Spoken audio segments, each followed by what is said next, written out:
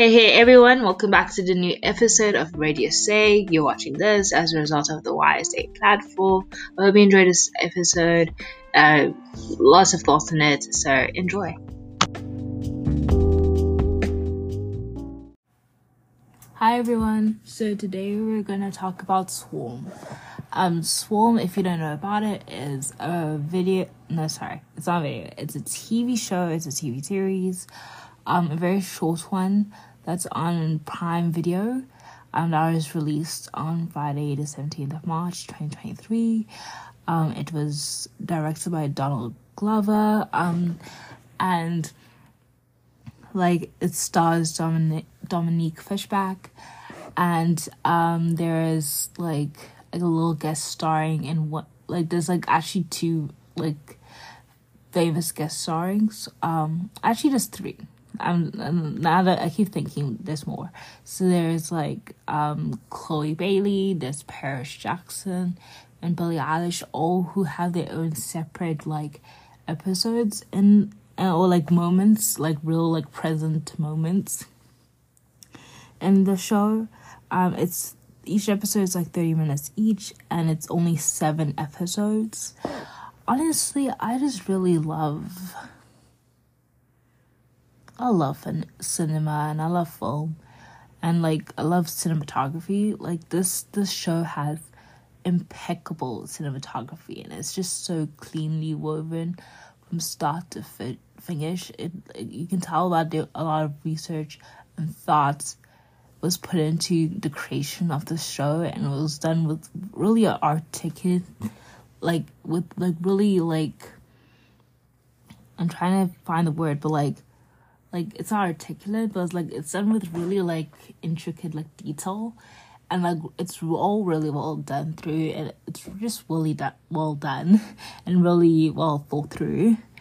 And even the song choices that are in this show. So I'm gonna give a brief summary, and then we're gonna go into the meat of the show. So I'm gonna try and make separate recordings so my thoughts are more organized. And yeah, we're gonna get into it.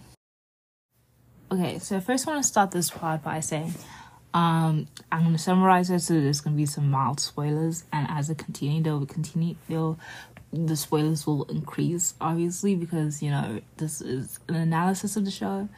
I want to start off by saying I'm not sure if I said that there was Chloe Bailey, there was Paris Jackson, and there was Billie Eilish. I'm not sure if I mentioned all 3 names. But anyways, I just wanted to clarify that. And then we can move on to this, section now of summarizing it. Okay, so a summary of the show. Basically, a quick summary without spoiling it. It's about a fan who's really obsessed about this pop star. And, she's kind of very involved, the fan is very involved on Twitter and very involved in the community, and the obsession just grows. And in trying to protect the pop star, or because of the fans' obsession with the pop star, things take kind of a more violent turn. So that's kind of my summary without spoiling it. So if that intrigues you, watch the trailer and check out the show. Obviously trigger warnings for any show like this that you will see from the trailer. Hopefully you'll be able to get, but if you need to search it up, I'll also include trigger warnings in the description. But this is the first section, and then of my miniature summary with no spoilers whatsoever. I'm gonna build on the summary so it's more expansive and people can fully understand what I'm gonna talk about. Okay, so here's more of a expanded summary. So the main character's name is Dre, and she I had watched this video just now about that was discussing the show, and someone described Dre as an individual who's obsessed with a pop star. And I really like that, because we're gonna keep Dre as we're not gonna mention Dre's identity quite yet, even though I love talking about identities on this podcast show. You know how I am. it's a show. I love talking about identity and intersections of identity. We're gonna keep her identity like kind of not fully in the starlight or in the limelight, whatever it's called. Obviously, pronouns in English is a bit gendered always, but anyways, we're gonna keep the ball rolling. So Dre loves this.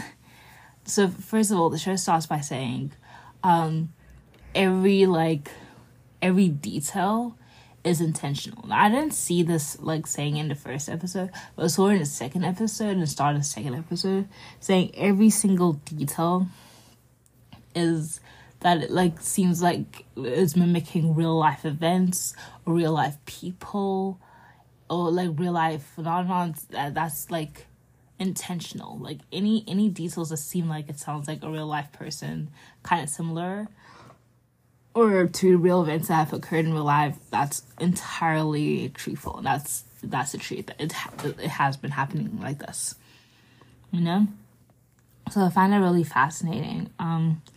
Because and Donald Glover did say that like, the story itself is technically a fictional story. It does take a lot of events that took place over 2.5 years, and like it's like kind of weaves all those events into a story of one person perpetrating those events and being involved in those events. So that was interesting. So yeah, so Dre is like a huge fan of this pop star called Niger, and Dre is part of Niger's fan group, which is called The Swarm. And Dre even has a Twitter account called The Swarm, and like has dedicated so much of her life and her Twitter life and social life to like interacting with Niger and interacting with others and making friends with other people who are fans of Niger. She's quite an obsessive fan, and she has like a friend who she considers her sister in many ways called Marissa. Dre has you can't refer to each other as sisters, even though they're technically not sisters, at least not anymore. We'll get into that just now. And Marissa and Dre, like growing up, they really connected over their love for Niger. Dre loves Niger so much that we've seen in the first episode her like trying to get like some tickets to go watch Niger. But the only problem is that Dre is kind of broke. Like she doesn't have enough money to like actually like in a reasonable way like budget for Niger. So when she does get Niger tickets, she's actually not able to meet that month's rent because she bought Niger tickets. And so then like the responsibility of rent falls onto Marissa. But it's okay because like Dre plans on surprising Marissa with Niger tickets because they've dreamt of going to a Niger concert ever since they were kids. So it's going to be fine that Marissa's going to pay both of their rents this month. It's fine. Marissa also has a boyfriend. I have forgotten his name. But Marissa's boyfriend, let's put a little pin on that for now. Marissa's boyfriend is a slightly different talking point for later in this video. Okay. But like Dre doesn't really like Marissa's boyfriend, and Marissa's boyfriend happens to not be a huge fan of Niger, or at least doesn't really support Niger or fully understand Niger the same way that like how can I put this? Dre does. And so like, and Dre is someone who doesn't have like a lot of social skills. Honestly, I found especially in the first episode, I found myself really relating to Dre. She's a socially awkward individual who is like just doesn't have that same kind of like charisma or ease with interacting with people, expressing her emotions. She's like Dre's a virgin. Dre is someone who doesn't get with guys. Dre is someone who people have like kind of assumed sometimes that she might be a lesbian, but like at this point in the story, like Dre is just annoyed by the fact that like everyone is just like kind of doesn't take her seriously, kind of views her as like she needs help getting with someone. And Marissa's boyfriend makes a point of this by saying, "Oh, you clearly have never been with a man before. If you want me to hook you up, I can get you there." You know, which was a little annoying to say the least. But yeah, it's clear that also like the way she like Dre stares a lot, or like has this kind of innocence to her, like really depends on Marissa to be there and always be friends with her, and has this problem with abandonment. It's clear that she clearly has had some issues a little bit socially, or while growing up maybe even, or like family wise, because she really does consider Marissa to be her family, and they have this deep bond that's very clear and evident. Anyways, so we're gonna get into a section now where I'm gonna have to pull up some spoilers. So if you need to like stop listening to the podcast now, I totally understand. But we're not gonna have to get into spoilers, and I think I should just warn you. Okay, so by the end of the first episode, part of the reason we're able to see how like Dre has abandonment issues is because Dre, like Marissa plans on has an opportunity to do a makeup gig, but she has to miss her regular job to do this makeup gig. So she asked Dre, "Hey Dre, can you please fill in at work so we can still make sure that we get paid this month, you know?" And then Dre's like, "Yeah, sure, of course." Dre at the work gets distracted because Marissa's boyfriend shows up, and Marissa's boyfriend is like, "Stop working, Dre. Help me pick out something for Marissa, because I need some advice getting her something." Dre is like, "Fine, whatever. It's for Marissa." Blah blah blah blah blah. When Dre returns to her place of where she's to put the stores, it's not really a store, but like, you know, those kind of like the stores that are in the center of a hallway in the mall. Does that make sense? I'm trying to feel like it's they will always be there, but it's not really a closed off store. Does that make sense? It's just, I don't know what they're called, but like as you're walking in the mall, there's like the stores that you have to go into like a room, and there's clearly a door, and then there's the kind of like the stores that are in the center of like what in a school building would be considered a hallway. And I don't know how. Anyways, fine, whatever. Hopefully you get the visual. Anyways, so Dre goes back to where she was supposed to be working, right? Finds out the store got robbed while she wasn't there. So now she's in a whole lot of trouble. She calls Marissa. She's upset. The boss is upset. Marissa's panicking because she's like, "Oh gosh, she might not be able to make rent because I'm probably going to be fired." And she's really mad at Dre because Dre did not like stay at the store. Like that was like Dre's one job, you know what I mean? Now Dre doesn't know how to explain yet that like the reason she has missed her job was because Marissa's boyfriend was trying to help, and obviously since because of the issues right now, might not feel like a good excuse, whatever. And so like Marissa's upset. Marissa's like, "You know what, Dre, I'm gonna leave. I'm gonna go out." And Dre's like, "Wait, why are you going? Are you mad at me?" Blah blah blah. Like, "Please don't leave. Please leave. Please, can we just stay together?" And stuff like that. "Guess what? I got you tickets, and then for your birthday." And then Marissa's like, "You got me Niger tickets for the birthday? One, you used. That's why you can't make rent? That's just a stupid use of your money. Okay, that's one. And two, I'm already going with my boyfriend to like this place that's like in, I think it's called Atlanta. Like I'm already going away with my boyfriend for my birthday. So that was a waste of money on two different ways, you know what I mean?" And Dre is absolutely heartbroken. And Marissa's like, "Sorry, bye girl. I have to get out. I'm really mad right now, and I need some fresh air." Marissa leaves. Like, Dre's distraught, and also Dre hasn't like tries to tell Marissa just before he leaves, "Actually, by the way, you shouldn't go with your boyfriend because your boyfriend when he supposedly was trying to get your birthday gift or something, he then tried to hit on me and tried to say to me that, hey, you know, I could help you not be a virgin anymore. And I want you to know that he was basically cheating on you. Marissa, Dre wants, like, Marissa to know that. Marissa's like, I don't care, I don't have time for this, I'm going. Dre's upset. Dre's like, you know, but then Dre listens to a new Naja song or music video, and she's inspired, she's blown away, and she's like, you know what? I'm gonna go out partying tonight. She goes to a party, Dre goes to a party. She's dressed all nice. She even like, when she wakes up, she realizes that she potentially may have had sex for the first time. She's like, oh my gosh, this is crazy. That was a wild night.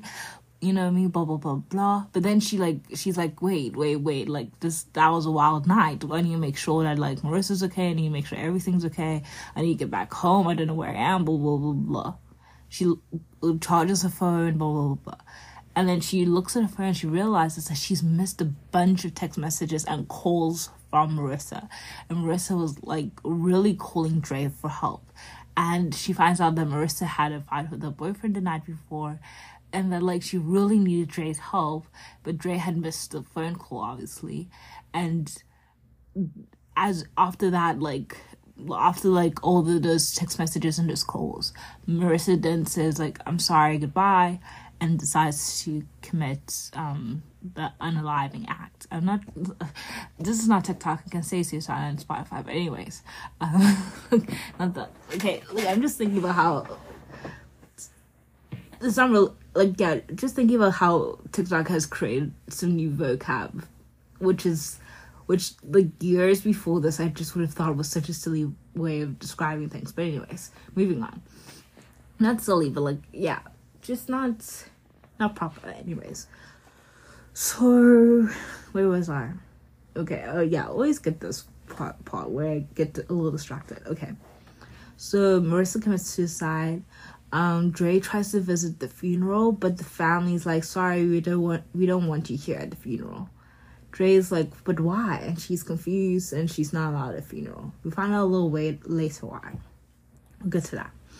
And so, like, Dre's upset, and then she's really furious, and she's like, she does not take the death of Marissa well at all. She's, like, emotionally distraught. Like, it's really bad. It's not going very well, and she, like, really hates Marissa's boyfriend now. So then, like, eventually she decides, hey, let me go to Marissa's boyfriend's house and speak to him, figure out why did he do everything, because this is I blame the death of Marissa on her boyfriend. So let me talk to him. Why didn't you? And she goes to the house. He lets him in, and then she's like, why didn't you, like, speak to Marissa? Like, why didn't you go to the funeral? And he's like, yeah, I should have. I'm so sorry. I'm so upset that, like, last time I spoke to her, it was a fight. This is so stupid. I'm so sorry. I'm so sad. Do you want some tea? Because I know you don't drink. Let me go get you some tea. So he decides to go get her some tea. And then, like, what's it? And Dre then picks up, like, a sculpture or something. Some sort of object that's really hard. Comes up from behind Marissa's, like, boyfriend and then hits him on the head. And basically, like, kills him with, like, blunt force. Sorry, that was really descriptive. I started realizing how descriptive that was, and I was like, how can I make this less descriptive in the last few seconds of this description? But anyways, so yeah, so then, like, that's what happens, and then she's like, oh gosh, I've murdered someone. I've spilled the milk, she says, which I think it's her phrase of, like, well, she doesn't say it in this moment, but anyways. She'll eventually say, I spilled the milk, as a way of describing when she when she makes the mistake, when she kills someone, by the way. Like, but, like, she kind of, when she says it, I spilled the milk, it's like, oh, I did a bad thing, but I didn't mean to, it happened uncontrollably, blah, blah, blah. Anyways.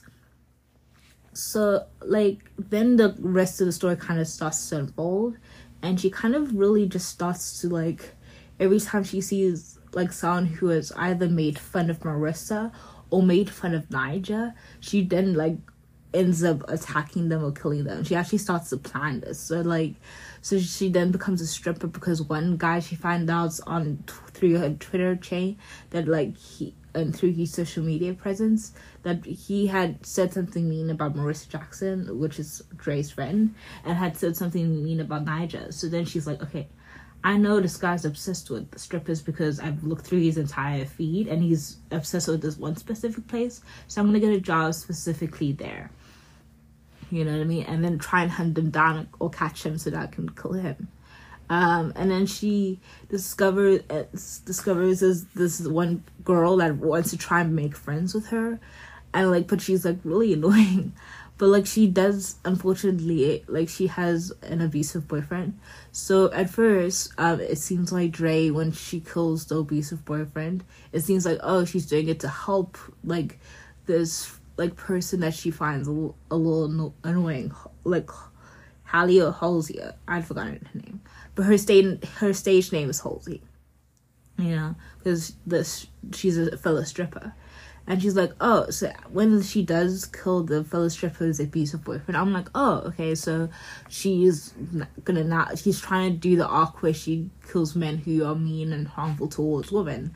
If that's the route that she's going for, then I think that's, like, not as bad. You know what I mean? Like, well, it's, yeah, not ideal, obviously, because murder is never ideal. But, like, I was going to be like, oh, so I think I started thinking, oh, potentially there might be space to, like, not necessarily think of her as crazy, but perhaps even, like, root for her, if that makes sense.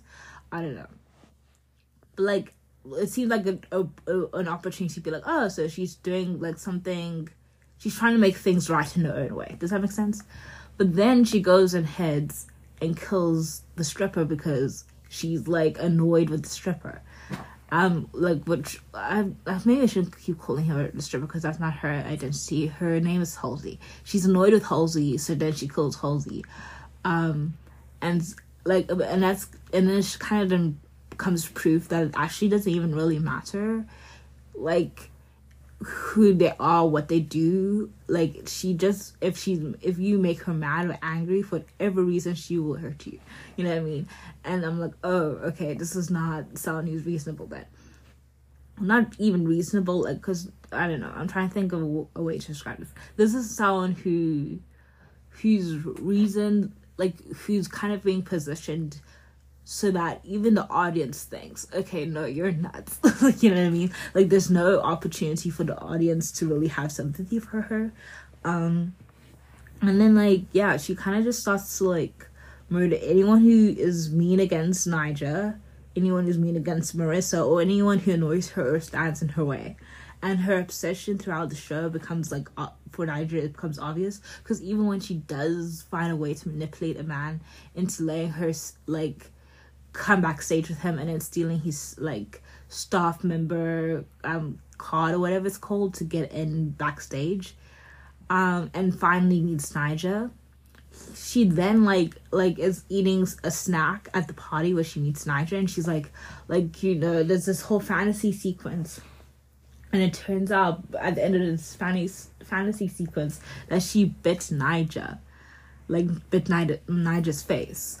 And everyone's like, what? You bit Niger? That's crazy. And she runs away. So it's kind of clear that, like, even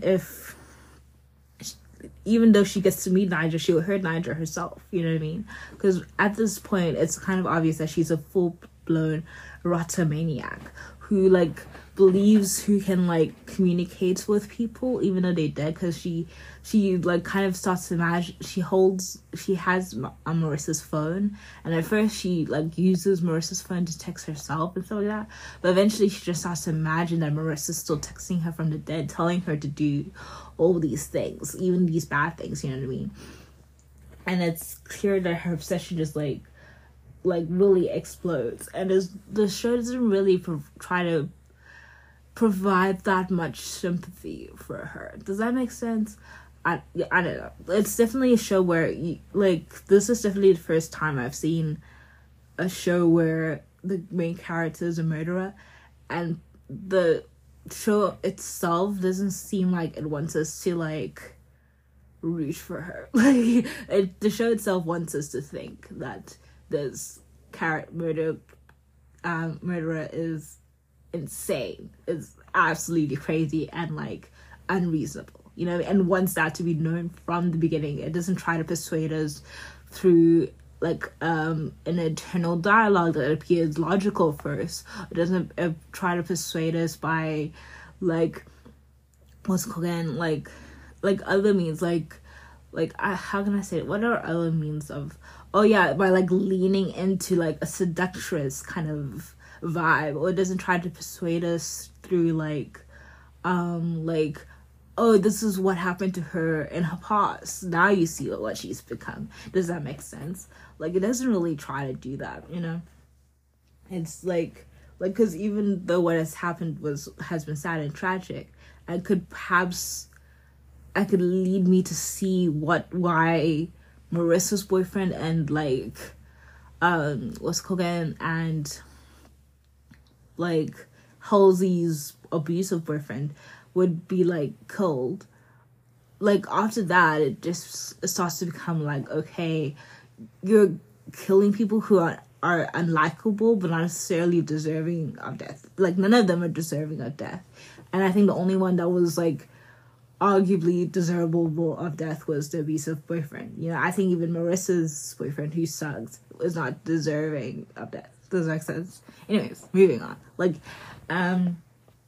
and so yeah, like then like this one point where she tries to kill a man who she, I guess this sort of storyline where she becomes a stripper so that she can find the man, Reggie, I think.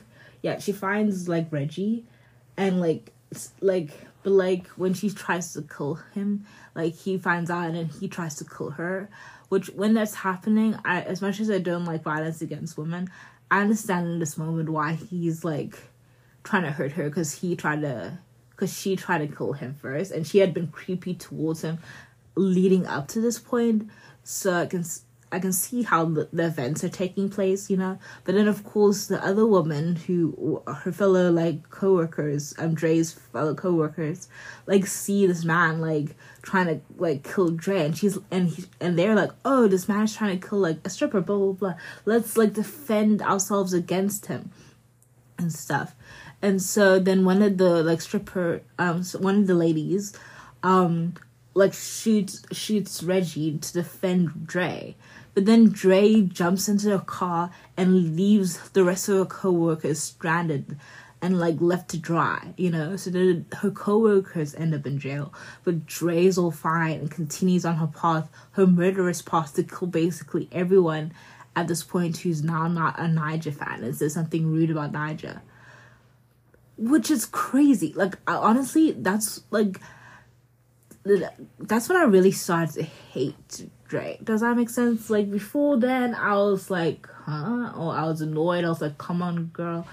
You know? But then, like, at this point, when she leaves, the people who try to protect her, they rightfully assumed, or not rightfully, but they assumed, people can understand why they assume that Reggie was trying to, like, rape Dre, because Reggie was on top of Dre and Reggie was strangling Dre, and they know from their life as women who have to work in the strip club, they know that they are constantly at risk of being raped or being like murdered if they don't give in. So obviously when they see Reggie strangling Dre without any other context, they will assume that he's trying to like hurt her. And so of course they try to remove her, and then like one friend is like, okay, we're not successful in removing him off of Dre, like let's like bring up the gun, you know what I mean? So like I felt so bad for those women who got like left high and dry, because they really were, in their heads, they were saving Dre from getting raped or killed, you know what I mean? Like, and it's just, Dre made me so furious in that scene. Gosh, like I started to hate her from then on. And then yeah, she ends up like, yeah, like, and there are points where she kind of gets like the police like started for like, oh, let me just like drag along this woman, you know. Like there was a point where she has a car and her car is bloody, but the policeman is like, let me like follow this black woman. Let me check her license and follow her and make sure she goes to the hotel that she says that she's going to go to. But she makes us, and so Dre like makes us stop at this, like, I don't know what it's called in America, but at this garage, like is it a gas station? Yes, it's called a gas station in America. Dre makes us stop at a gas station and goes to the shop where she can get some like snacks, and she's like panicking, and one of the other women like realize that, oh, like clearly like Dre is panicking, and like they go up to the police officer and it's like, hey, like this white woman goes up to the police officer and says, hey, because this is the first time I feel like I should mention Dre's identity. By the way, in case you haven't guessed it, Dre is a black woman. So moving on, but like this white woman goes up to this police officer like, hey, you're harassing a black woman, and if you don't stop harassing her, I'm gonna post pictures of you onto the internet. You know what I mean? And like I'm gonna prove that like I'm gonna like, and then everyone's gonna hate you and everyone's gonna associate you with police brutality.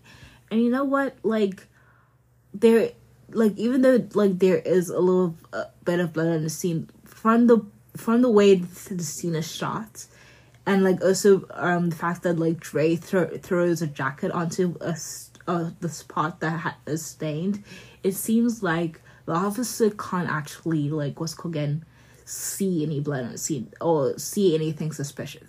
Does that make sense? So it kind of like merges these two worlds of like police brutality or like police hypervigilance over like black people, and like, you know, police like, and then also police like just not being smart enough when it comes, not smart, but like not being like investigative enough when there is a murder on the loose. So it's kind of like blending like these two very like polar opposite ideas.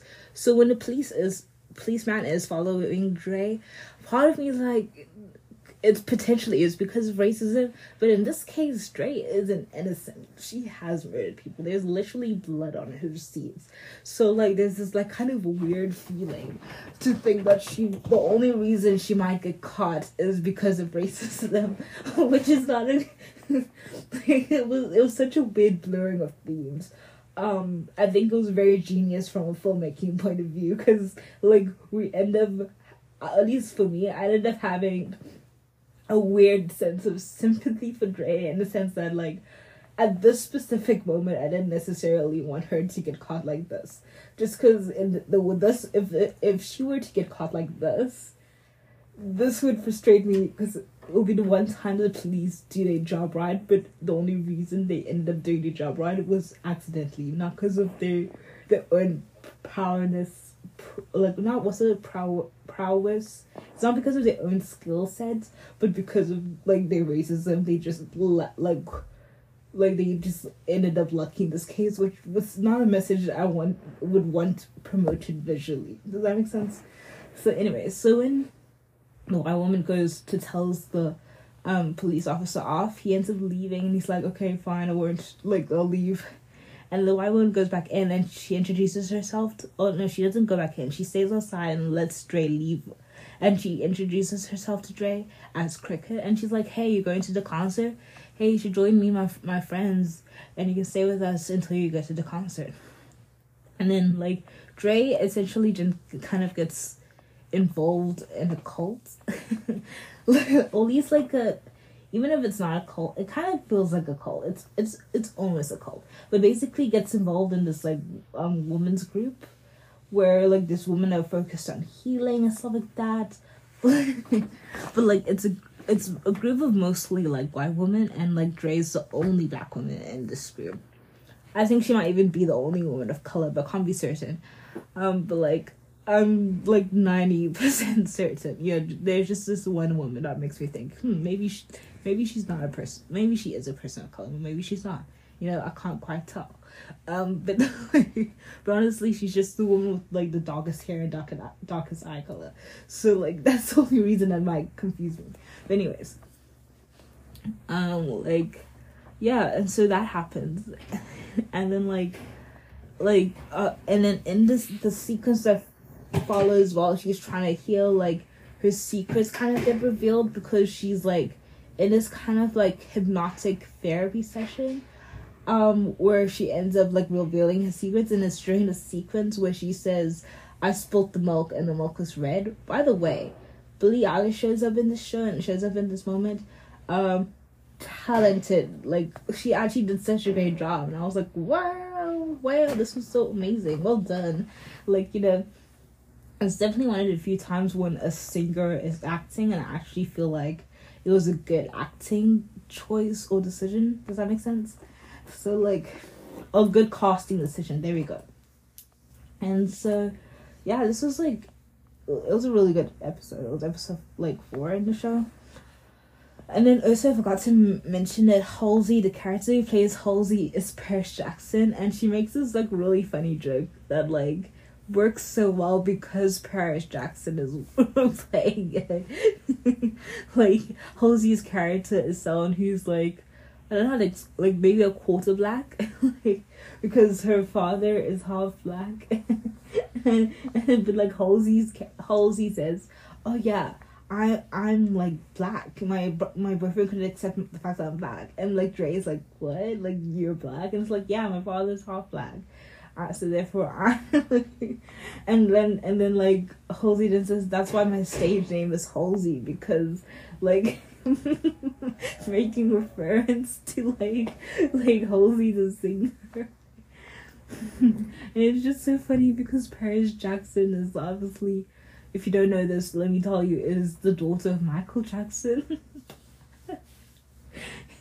And so the sequence was just really funny. It was a great casting decision. I must say, the casting in this was phenomenal. Anyways, and then, like, so we end up a little further on in the story where she's kind of in this cult place and she reveals her secrets and stuff like that. So the cult now know that she has an addiction to murdering. And by the way, she does mention the idea that she has an addiction to murdering when she's first seducing that guy who's a staff member and when she steals that staff member's card to go into, like, a VIP section where she bites Nigel's face. Yeah, and so like it was crazy. But yeah, like, she, like, ends up, like, revealing her secrets and stuff like that, and that she has trauma tied to her phone. I actually felt like it was such a great sequence because it made me think about, like, my relationship with healing and how, like, it's, like, perhaps a little weird and toxic, maybe even, like, kind of like a spiritual cult. And it also makes me think about my past relationships, or, well, really even just my one relationship with this one person, and how, like, discussions of healing there, and, like, being a person of intersectional experiences, specifically, like, a black woman, and, like, unveiling all of your ugliness in front of other women, just, like, I don't know, is an interesting concept sometimes, or just unveiling your ugliness in front of people regardless. But sometimes it feels hard when it's like those people don't share your identity, because it's like, how will they think of you? Will they stereotype you? Will they think of you as less than? Does that make sense? So it was an interesting concept to see that visually, but at the same time, Dre is a murderer, so she deserves any stigma she gets for being a murderer. So this, like, really just, like, this show was so clever, I must say. Like, so, and then, like, Dre, to get out of the cult, because now she realizes, oh gosh, I mean, the main reason that she wants to get out now is because, yeah, she realizes that everyone now knows her secrets, and not just the one person that she thought she was telling her secrets to. But, like, she also finds out that, oh wait, it's Friday night and I'm supposed to be at the Niger concert. You know what I mean? Because the initially, how the group lures Dre in is by promising her to get Niger tickets. You know what I mean? So or to get a backstage pass, you know? So she, literally, to escape, she ends up murdering the therapist / cult leader, and, like, ends up, like, murdering another woman as well. And during that sequence, I was like, I know that, first of all, we have well established that one, Dre is crazy. 2, if there's a second part, 2, that she's willing to do anything to get to Niger. But, like watching that, like, because I think I've discussed the idea of like violence against women, but specifically the experience of watching, like how watching violence against women is horrible. It's a very interesting experience to watch violence against women perpetrated by women, and it's not like a fun superhero movie. Does that make sense? Like it's a weird crazy murder show. Like it was very terrifying and really like an insane experience to watch because like it was an insane experience to watch because then like women are getting murdered, so like I'm not happy, but then Dre is a woman who's murdering, and I'm just like, oh well, it's weird visually, and then like because it feels like it's not equal.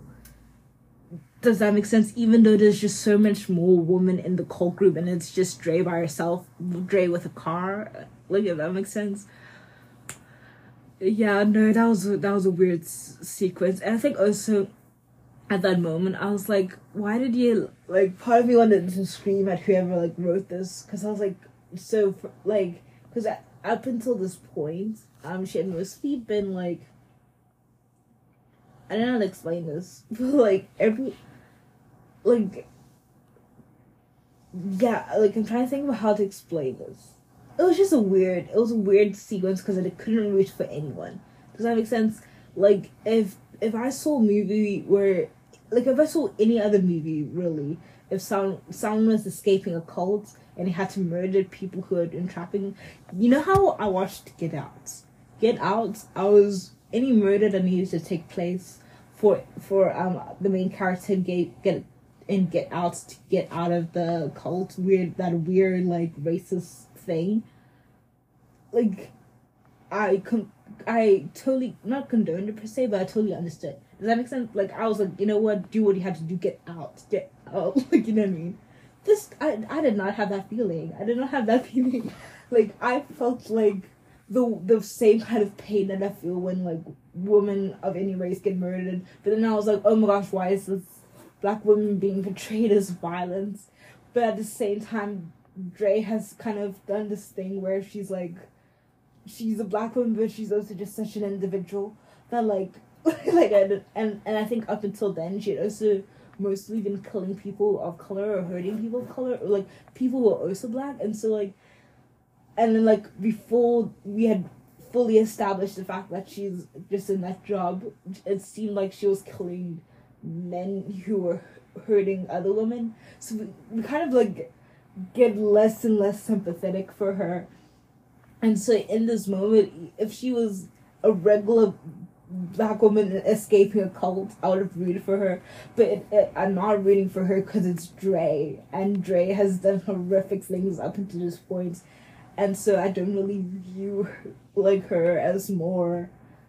It's just weird because usually when I watch a murder show, I'll root for even the murderer to just get away and not get killed, which is really bad. And I think most murder shows should stop trying to make us so sympathetic. This is the first murder show where I cannot feel like true, like in-depth sympathy for Dre all the way. There was many times I was like, gosh, no, Dre, stop. What he did there was sick and disgusting, and I'm disturbed. You know what I mean? And there would be moments where I was like, oh, I get where your pain is, but at the same, but like those moments were very quickly eclipsed. Anyways, so that whole sequence happens. I'm emotionally perplexed, confused, boggled. I don't know how I feel in terms of representation in media, and I'm left wordless. You know what I mean? And so, like. And by the way, the cults were wrong for being a cult. Does that make sense? But like for trying to keep Drea there even though she didn't want to be there. But at the same time, like everything that had happened and Dre just being a murderer and hurting so many people, like just because she wants to see beyond night just to show was so stupid. Yeah. Anyways, if you haven't guessed by now, I'm gonna get to it. So anyways, she ends up missing the Nadja show, so all that murder was really for no reason. And then like we kind of like skip into ahead, and then she realizes that once she's gotten Marissa's phone back, that like Marissa's phone is no longer working. So then she tries to get she goes back to Houston, Texas, her place, her home, her original home, and she tries to get the phone fixed. And then we see Ricky Thompson playing this like store clerk, and when I saw Ricky Thompson, I was like, please don't let Ricky Thompson die, because all the deaths up until then had really felt unexpected. Like not all of the deaths, but the deaths of the guest stars truly felt unexpected. Like for some reason, I know why. Billie Eilish's character as like kind of this cult leader, she kind of feels invincible, because she kind of does this hypnotic thing where she snaps her fingers and gets Dre to say her name. And Dre at first is saying Kayla, and then eventually she says Dre. And then as Billie Eilish's character snaps her fingers, like Dre reveals all of her like her mistakes and the truth, and that she murders people and that she hurts people and that she has issues with that. And so, and like even when Dre is like angry when the therapist section, so she just like is able to snap Dre into like saying her name again, and into being honest. So eventually, like the cult leader kind of starts to feel invincible, because she's just able to get Dre to like do stuff, even though Dre doesn't want her to do stuff, and even get Dre to like calm down enough to like do the stuff, even though Dre is angry, you know. So when Dre actually kills Billie Eilish's character, I was like flabbergasted. Like I don't know, I just truly was not expecting that for some reason. Like the actual like murder of specifically Billie Eilish's character, like that seemed shocking. And even like the murder of Paris Jackson's character felt shocking, because even though Halsey had been annoying, she had just been annoying. Like that was the worst thing she had done. Halsey's character was even willing to like help cover up the dead body of her abuser, because Halsey's character even kicks like her abuser's body, her abusive boyfriend's body, when she finds out that like Dre has killed like the abusive boyfriend. She's like, yeah, like F him. You know, like we might need fake passports, and she's going on about like how we need fake passports, we might need fake IDs, we could like move to New York or New Mexico or whatever, we could like travel, we might need to take my car because it might be easier to get away, etc. So yeah, like Halsey's character is a little annoying, but like that's the worst thing she does, but she's literally on Dre's side and willing to help Dre cover up the issues. And so when Dre just like murders her, I was like, huh? Like, girl, she was literally on her side. And then when Billie Eilish's character gets murdered, it's like, but like if Billie Eilish's character at stars feel invincible, and like one of the few people who can't get killed. So anyways, a lot had happened. So anyways, I see Ricky Thompson's character and I'm just like, no, Ricky Thompson, please don't die, because like I truly like him. Or at least I don't know, I haven't seen his content in a while, to be fair. So if he's done anything else, I'm not like aware of that. So like I'm saying that with full knowledge that I don't know what he's been up to lately, but I do know when I was younger and when he was younger as well, like I really liked like some of the stuff he would do on social media. It was really funny. Anyways, moving on. I was like, no, not Ricky Thompson. And then like yeah, and so he's working at this like this store clerk who helps with helps with technology and phone plans. And Dre's like, please get this phone to work. I'm Marissa Jackson. And then the store clerk was like, okay, I'll help you even if you don't have ID, blah blah blah. And then he was like, oh yeah, you're gonna have to talk to Harris Jackson. And she was like, no, I can't. And it's like, yeah, don't get me, I understand like it's family drama, but the truth is I can't really help you. You're gonna have to ask him. And then she's like if you want I can call him. And then like Dre then hits like Ricky Thompson's character and it's like, no, don't call Harris Jackson. And then Ricky Thompson's like, actually I don't feel safe. I don't feel comfortable doing this anymore. I'm sorry. I can't do this anymore. I hope you can respect that. Like, when that happened, I was like, okay, you are right to feel like very uncomfortable helping Dre anymore. Because as we've established, Dre has done some horrible things, and is not who she says she is per se. But like, also when it happened, when that scene happened, I felt frustrated. It made me think about like myself a little bit, in the sense of like how like if you mess up a little bit, or if you show too much anger for 1 second, it sometimes feels like it's like irreversible.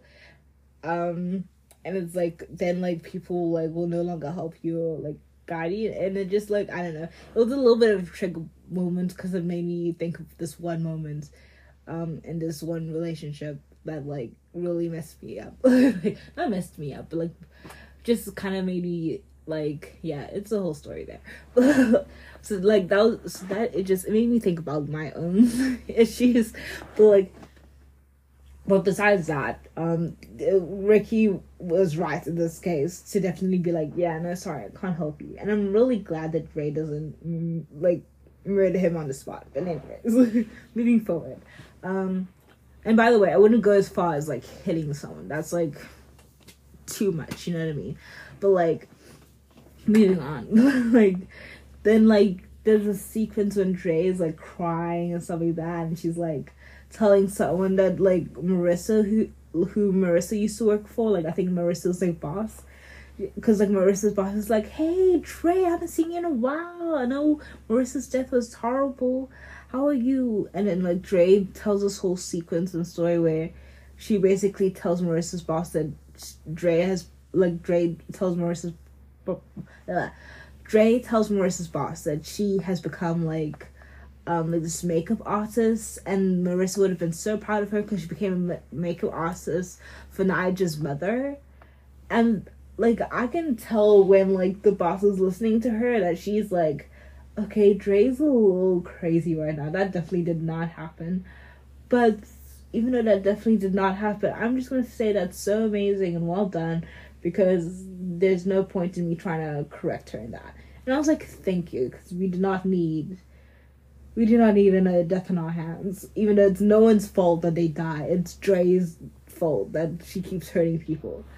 But anyways, so, and then we see this really great sequence where Dre tries to break into Marissa's house and force Marissa's mom to give her the password, or like, no, to like set up the phone account again. And then Marissa's dad, who's Harris brings out the gun, and it was like, because like Dre has a gun, by the way, and Dre threatens Marissa's mom with a gun, and Marissa's mom is like, you've done enough, there's nothing else you can take away from us, so I'm not scared of you. And then Harris brings out his gun, which is way bigger, and he's like, this is Texas, bitch. Who do you think you are, coming into my house? I'm gonna shoot you. You know what I mean? You literally, the reason our daughter is dead is because of you. And he blames the death of Marissa on Dre. And I was like, hold up. Did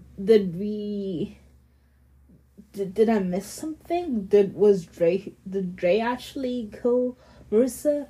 And we just but because Dre's perspective was really bad, we just didn't know.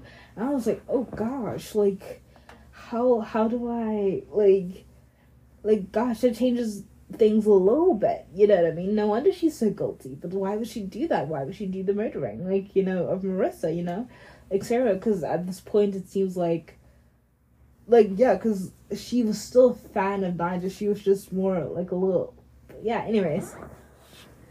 Yeah, and I'm like, huh? And I was like, no, that's not what happened based on what we've seen so far. So if that's not what happened, that means you're technically making the wrong assumption. But if Harris Jackson, Marissa's father, does kill Dre, even though it's technically based on the wrong assumption, it would still technically be serving kind of a form of you'll still be doing something for the greater good, because Dre has killed a lot of people, but he doesn't necessarily know this. So at the same time, so we kind of enter back into this like gray murky water of like morality where like no one is per se in the correct lane, like, or like doing anything good, and it's just like I don't even know who to root for, but like but at the same time I was like, darn it, I don't want like to see violence against women, even if Dre technically any violence that is done against her based on her actions would not necessarily be unjustified, you know what I mean? Like so I'm just like, I don't know how I feel. Anyways, Harris just shoots Dre in the like knee. Oh no. He doesn't shoot her in the knee. He shoots at her, but like Dre like falls off a roof because she jumps out of the roof to like escape the house, and so that's what breaks her knee, and then she's limping away as Harris shoots at her and then screams, "If you ever come back, I'm gonna kill ya, blah blah blah, or I'm gonna call the police on ya, blah blah blah blah." And I was just like, okay, that makes sense. And also, yeah, you can't force Harris to like bring back the phone anyway of Marissa, just so you can keep your psychological shenanigans. But anyways, like, I don't know, it was hard to have something sympathy for anyone. So then brings episode 6. I think episode 6 is probably going to be an absolutely underrated genius episode. Like, it was an absolutely genius idea. It kind of takes a completely different form, or like, and it's still in the sense that like it's from a point of view of a detective called Loretta Green, and it looks more like a documentary kind of series. I'm like, oh, this is taking a different turn, and like it's like Loretta's like investigating all these like issues of murders, and Loretta Green herself is a Black woman, and she's like, hey, I think we have a serial killer on our hands. And this serial killer, Andrea Green, could be like a Black woman, you know what I mean? And of course her superiors don't take her serious, Loretta Green. And then like Loretta is like, oh my gosh, I can't believe that my surname is the same as Andrea's surname. That's a little creepy. It's done like purposely as like this foil thing, because she's like, there's so many similarities between Loretta, who is like a Black woman. She's like, oh my gosh, that's how she's able to pick up on the fact that like Andrea is a Black woman. And yeah, does it lean into stereotypes a little bit in this sequence? Yeah, but like because it's done by a Black woman, it has like this a feeling of comedy and intelligence that perhaps wouldn't actually exist if it was done by anyone else.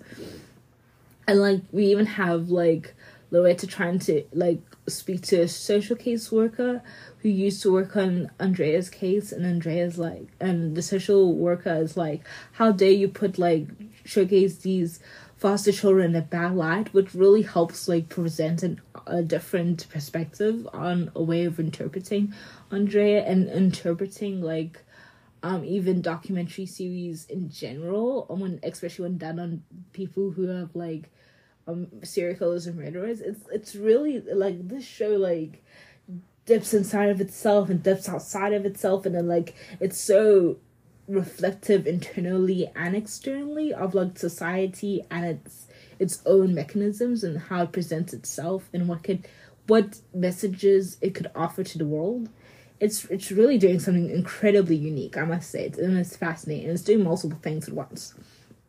So anyways, and then we even have like supposedly the real like what's it called? I'm trying to figure out her name.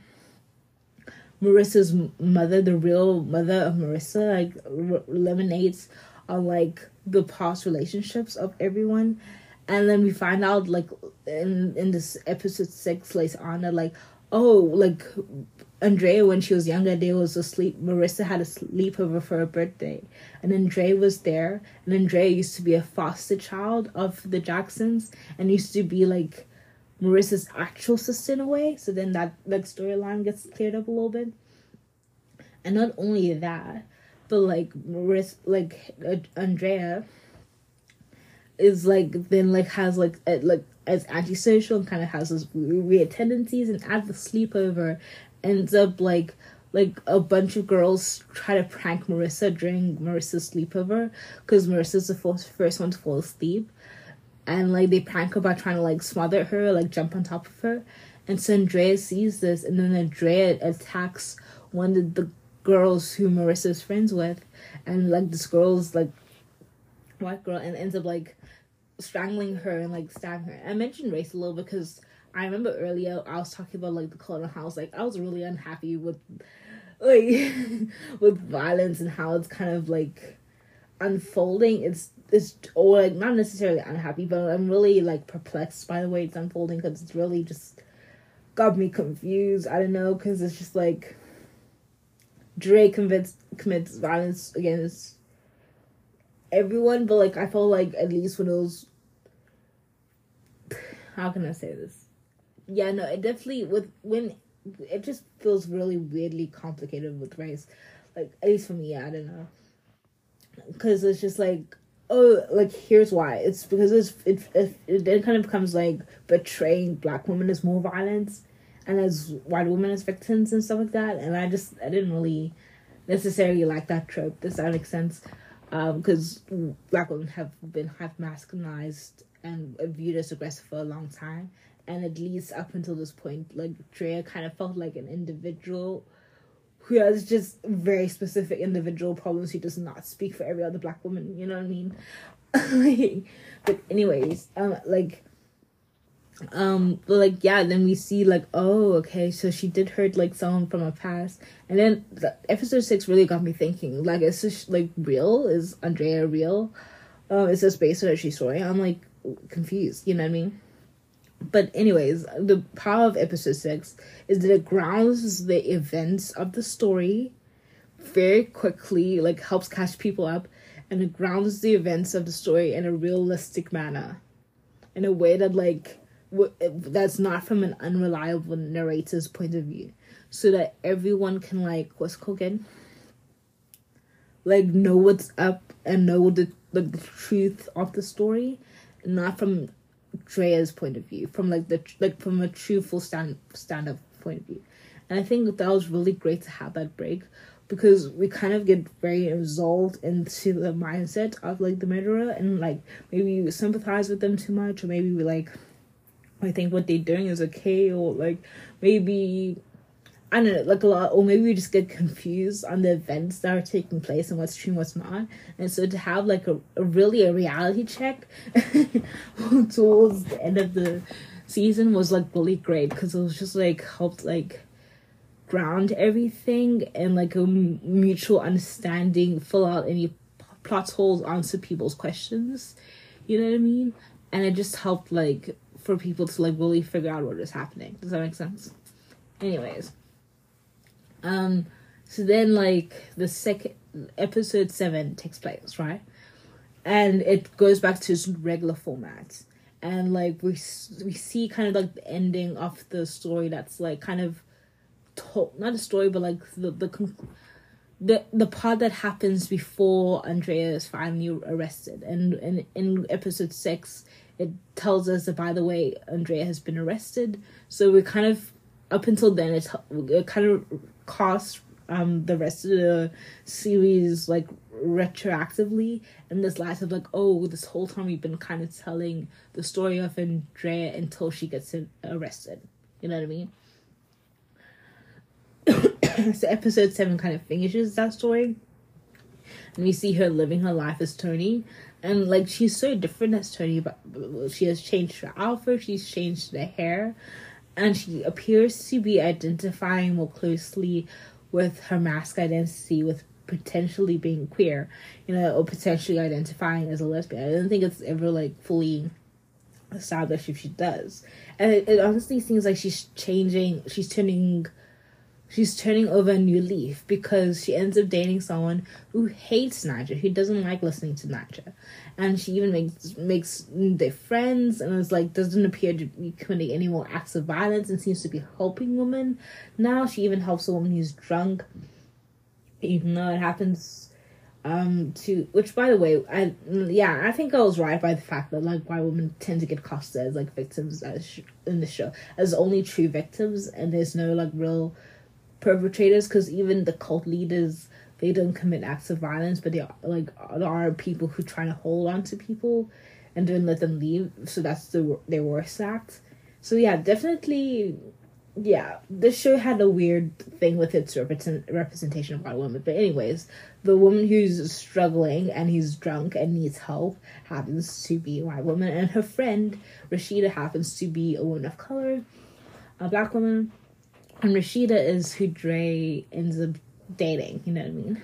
Anyways, because Dre helps the woman and Rashida's like, yo, you seem cool, you know, sorry for being rude, like, let's hang out, blah, blah, blah, blah. And so, Dre ends up dating Rashida, even though she hates Niger. Dre even meets Rashida's family and parents, and the parents are like, wow, we really are so supportive of you, Andrea, we're so proud of you, we love you, like, by the way, and, like, Rashida never brings people she's dating around, so this is special, blah, blah, blah, blah, so it's okay that you come from a past, we have issues for you, we've got you back, and it seems like Andrea is finally getting the acceptance that she wanted. You know what I mean? And now she's still swapping out cars, which means she's potentially stealing cars. You know what I mean? But like, she seems to be like, and even though we don't see Andrea's new job and stuff like that, she seems to like be like getting better. But then we see her get Niger tickets, and then she's like surprises Rashida once again with Niger tickets, which kind of parallels how she tried to surprise Marissa with Niger tickets in episode 1. And then when she reveals the Niger tickets to what's it called again? To Rashida. Because Rashida comes in, she's like, it's been such a tiring day, it's been so stressful, please. And then she's like, well, even though it's been tiring for you, we're going to a Niger concert, so dress up, we're going, because I got you tickets. Like, Rashida's upset, and she's like, first of all, you didn't listen to me. One, I told you I always hated Niger. If you got me tickets to Niger's sister's concert, at least you would have listened to me. But this tells me that you don't even listen to me when I tell you what I like and don't like. 2, this money would have been more useful if you just saved it, because I've been working 2 jobs to pay your rent. I'll pay our rent and keep us from living off the streets, so you're not paying for rent. And so, like, all these issues are, like, unfolding, essentially. I'm not sure if someone's knocking. But, like, okay, I need to quickly check that.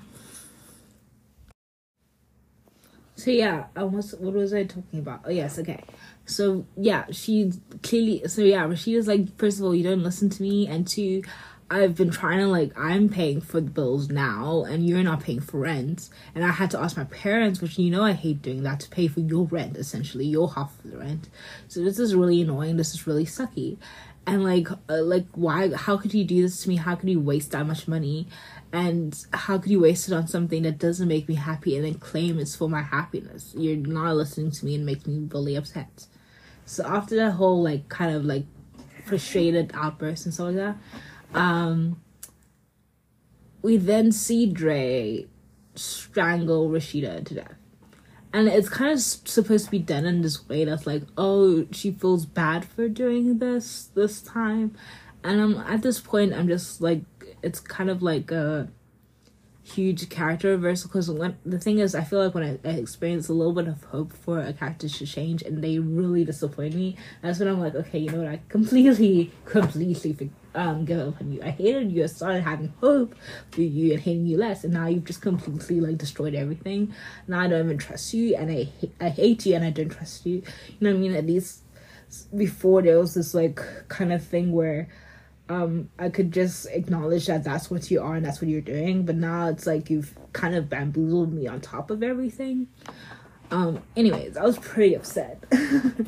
And yeah, then we see, like, Drea realize that, oh gosh, like, while she's trying to get rid of the evidence of Rashida's body, she's also gotten rid of the tickets by accident. So now she has to find another way into the concert, and she ends up murdering someone else to get their tickets. And then she ends up in the concert, and she ends up running on stage, which, by the way, in the episode 6, it explains that Andrea had been going with the name Tony, and had been news articles on a man running onto Niger's stage, and then running onto a concert stage. And that's how the news article ends, but in this episode 7, when Andrea runs onto the stage, she, and essentially attempts to tackle, or I guess maybe from Andrea's perspective, give Nigel a hug. I don't know, but it looks like Andrea's about to tackle Nigel, and Andrea's being dragged onto the stage, right? And then Nigel's stop. Come here. And as Andrea gets close to Nigel, Dre sees Marissa's face on Nigel's body. And it's done in this kind of weird, almost, it's done in a weird way that I feel like it's intentionally supposed to feel like somehow they copy and pasted her face onto Nigel's body. It does not feel like the body and the face is cohesive. Does that make sense? I don't know. It was a weird moment. Something about it feels a little huh? Or not uncanny, but a little just that's not fully real, is it? No, that's not. You get this feeling of unrealness when you're seeing this image. And then Nigel escorts Dre off stage against streams of fans and is protecting Andrea with a hand around Andrea's face, and then brings Andrea into the back of the limousine and they sit together, but it's really Marissa's face on Nigel's face, and Andrea gets a hug and it gets to cry, and that's the ending. And I'm gonna go ahead and assume the ending is a fiction of her imagination. Has been proving time and time again to, first of all, be an erotomaniac, to have imagined Marissa texting her to commit murders, to have bitten Nigel's face off, to have bitten Nigel's face and not even realize until it's too late that she's done so. Clearly her mental state is insane. Not insane, but really, really, really poor, and she needs help. But yeah, I was quite frustrated. I was so frustrated with Dre. But yeah, so that's what happens according to Dre. But I think she gets on the stage and she actually gets escorted. But just being near Nigel made her feel special. And if you haven't guessed it by now, I'm not sure if I say this clearly, but in episode 6 it becomes really clear that Nigel is really just code for Beyonce, and really we're talking about a fan of Beyonce that may or may not have existed and may have potentially committed murders in the name of being part of the Beehive and supporting a queen bee. And of course, for legal reasons, they can't really say this. But even then, the story is fictitious, but based on many different real life cases. So then the question then becomes, okay, is Andrea Green real? How fictitious is the story? And when I was watching this video on YouTube was oh no, this is even Andrea is not real, but the separate events are real, but they're not necessarily connected.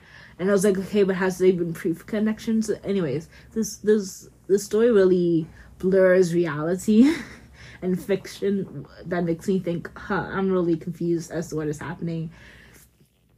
Has there been a prolific female killer in support of a pop star? I don't know. But anyways, people's names are blurred and they don't actually say Beyonce, but it's done in such an obvious way that and also every time Drea feels the urge to murder someone, she hears the sound of bees, which was very clever. I must say the sounds, the score and the sound in this is amazing and stuff like that. And yeah, I guess this is not at all what I expected. Not at all what I expected. And I think it does some important things in terms of, it's probably the first show that follows the life of a murderer, and you kind of leave the show having sympathy, not really having sympathy, having a hatred for every act of violence that the murderer has committed. like an active active hatred of every act of violence, and a very like a disappointment and perhaps a true like strong-willed belief that they deserve punishment and jail time and all of that. Or like maybe not jail time if you don't believe in the prison system, but like some sort of punishment, or like just some sort of like consequences for the actions, and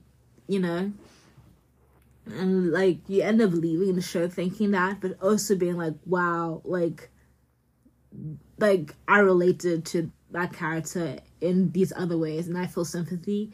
And so when you like, do you feel those moments of sympathy, or it helps humanize a character that's like would be stereotyped, or would be like dehumanized in a way that further dehumanizes marginalized people already.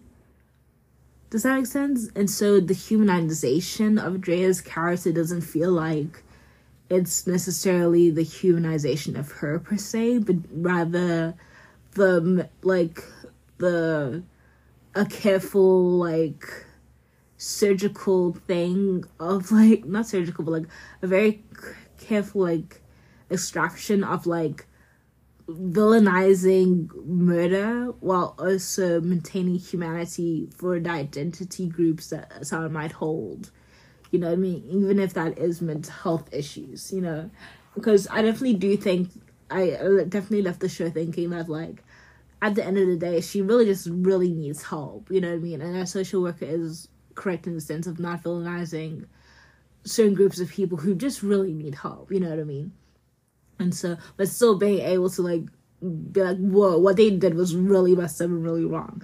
And the show does this while like you don't really have to put your thinking cap on, So I think the only like flaw I hated with this show was the like how like I guess white women became like victims, but I felt like the black women who are victims were just like not allowed to like be fully like showcased as like innocent victims. I don't know, like I feel like there was a bit of a discrepancy that I didn't like, you know what I mean? Like the only black women who appear to be victims are the strippers, or the women who work in the strip club, and even then I feel like their like stories, like I don't know, it's kind of like not like there's just not enough sympathy given towards them like through the story arc, and it's just one group of women, and then all the other instances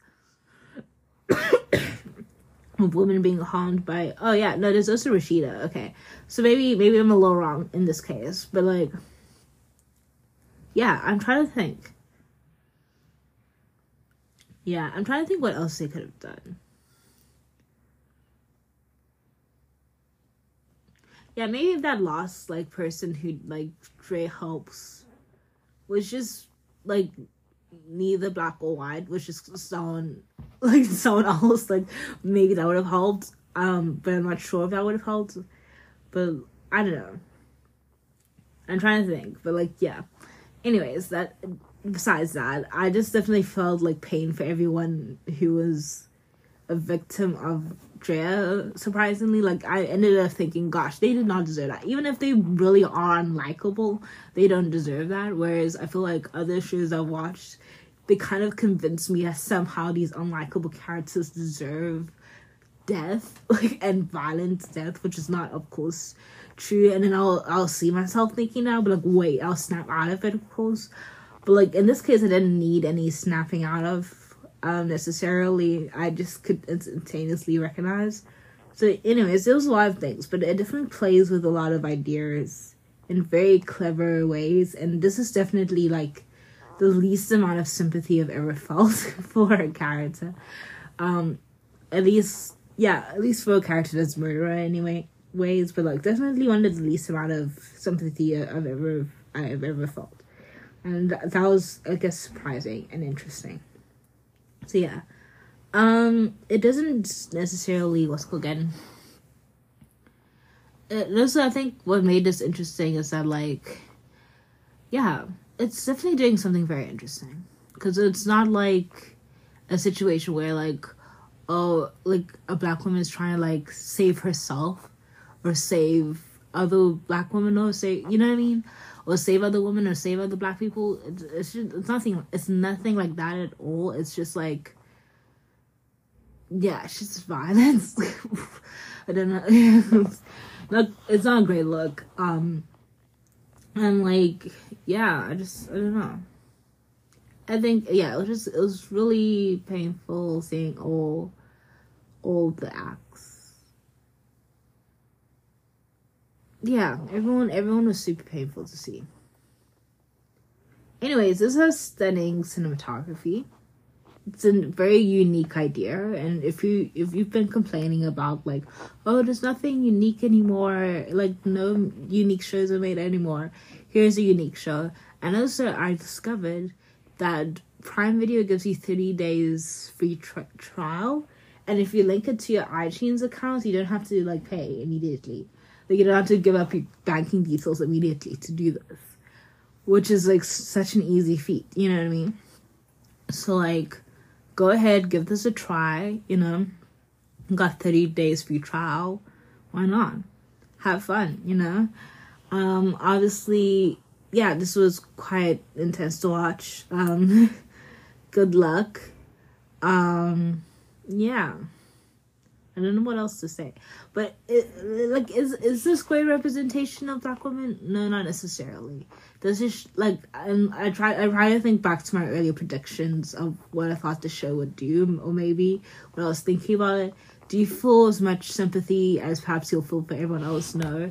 So it does do this thing where, like, I really, like, yeah. And also it does this kind of weird thing where, like, in episode 6, it's suggesting that, like, black women are a little bit, or maybe even more likely of getting away with something as murder or being a serial killer, which was an interesting suggestion.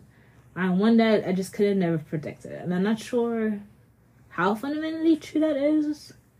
But like, based on the reason the ship provides, I'm like, oh, okay, I can see how that might be true, you know. Which it definitely made me think about. It's just making me really think everything.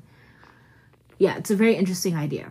And I'm trying to think, like, I do definitely feel like I'm at loss of words a little bit here. It's an interesting concept, and so I don't know how I feel completely, since, yeah, I'm glad the murderer is deemed the bad guy, but I'm sad that, like, black women are not really, like, good to be uplifted and get great representation. But at the same time, is this the great representation that I needed or want?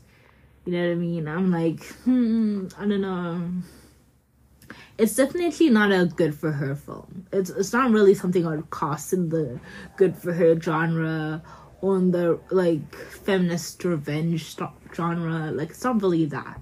It kind of, like, isn't out. It's a very different thing here.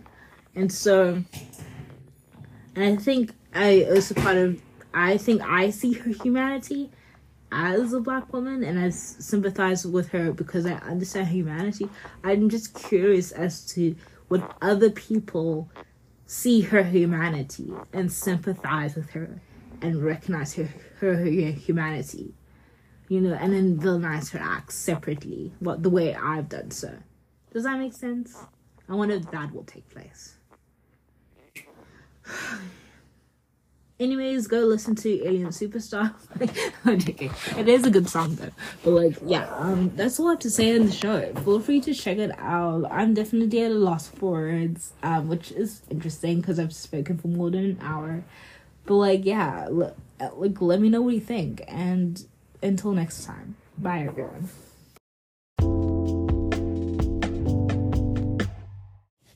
Okay, so I wasn't really gonna add this part, but after trying to write the description, I thought I should. So something I've been trying to discuss within analyzing the show and thinking about my thoughts on it is the ways in which does the show, like, while it's trying to stop sympathy for murderers, does it stop sympathy for black women? Does it decrease sympathy for black women? or does it simultaneously stop sympathy for murderers and increase sympathy for black women? Is it possible to do that? Is it doing that in my case because of my identity as an individual viewer? Will it do this for all viewers? Does that make sense? And how do you walk this tightrope? You know what I mean? Because I do think the audience gets to understand that, like, Drea has issues and has, like, issues growing up and mental health issues and, like, has, like, you know, clearly is just someone who's in need of help. But then I also feel like the amount of sympathy and how she sees some sympathy for the woman who work at the strip club, and maybe we see even some sympathy for Rashid or Rashida, but do we see enough sympathy to simultaneously perform this dual act that they're doing? Does that make sense? Of, like, reducing sympathy for murderers while increasing sympathy for black women.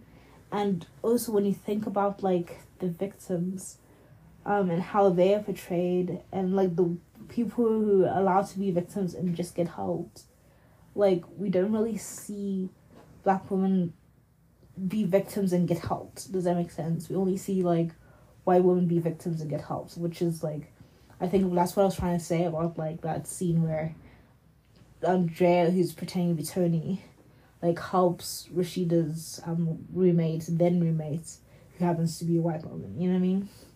Like, those little moments. How do we ensure that there's constant sympathy for everyone? You know, like, you know what I mean? For black women, at least. Not necessarily for everyone, because it's hard to do everyone in one, like, 30 in one season, which is 7 episodes that 30 minutes each. You know, like, and the story is mostly following that of a murderer who is a black woman, and that's not really an escapable idea. You know what I mean? Who, like, you know? So, yeah, I think those are thoughts to think about. And I think also even discussions around mental health in, like, the case of murderers are, like, interesting, because, like, it's just, how can we... Yeah, is there a better way to talk about them and talk about it? Is there a way that we end up stigmatizing mental health issues while talking about murderers? How can we do both? It's always this balancing act. So those are kind of just the final thoughts I wanted to add after writing the description. But yeah, let me know your thoughts in the Q&A or in the description or on Twitter. But yeah, okay. Bye, everyone.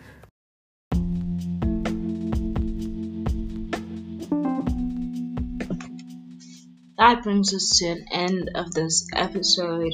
Everything that I'm speaking about is linked down below, and I really hope you guys have enjoyed this episode. And let me know what your thoughts are. I'll be linking our socials in the description below. Until next time, ciao.